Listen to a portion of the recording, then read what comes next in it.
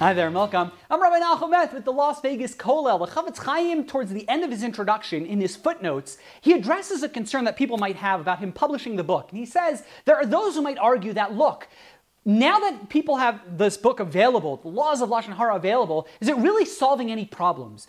People still speak tons of Lashon Hara. Even though the Sefer Chavetz Chaim has been published and is available to the masses and people study it every day, people still speak Lashon Hara. And the Chavetz Chaim says we might be tempted to ask, what's the point of writing such a book? What's the point of studying such a book? We're still going to speak Lashon Hara if we're being honest with ourselves. The Chavetz Chaim tells us one of the most profound ideas, I believe, when it comes to spiritual growth in general. So often in our lives, we find ourselves with certain struggles, certain challenges, spiritual or otherwise. And we go and we think that if we can't totally solve the problem, there's no point even trying to improve. If I can't stop speaking Lashon Hara entirely, then why should I even bother studying the laws? And of course, that's a fallacy. The Chavetz Chaim argues if we could just improve our Lashon Hara, if we just mitigate how much we sin when it comes to Lashon Hara, that's an amazing accomplishment. If we could just reduce our Lashon Hara by, 5%, 10% a day, that's a tremendous accomplishment.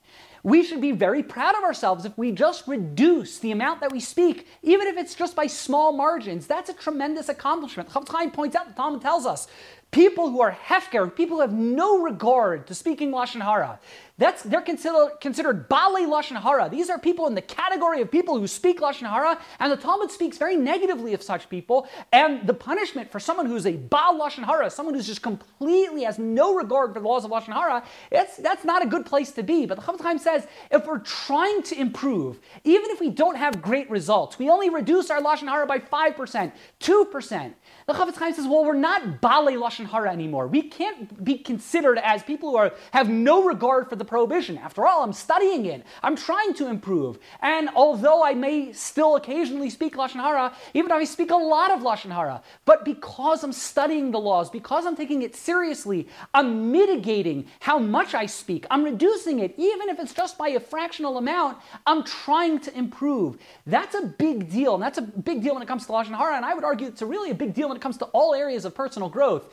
There's a fallacy of, if I can't totally solve the problem, I'm not going to bother even trying to improve it a little bit. And that, of course, is a mistake when it comes to almost all areas of our lives. Even if we're still going to be imperfect, if we could reduce those imperfections by 10%, 5%, we're so much better off. And we should recognize this truth and make sure we study the laws of Lashon Hara. Even if we still mess up, even if we still find ourselves in the same patterns of gossiping and speaking negatively about one another, at least we're not Balei Lashon Hara. We're not totally, have no regard for the laws of Lashon Hara. We're trying to improve and we're taking one step at a time. And that is a very, very big deal.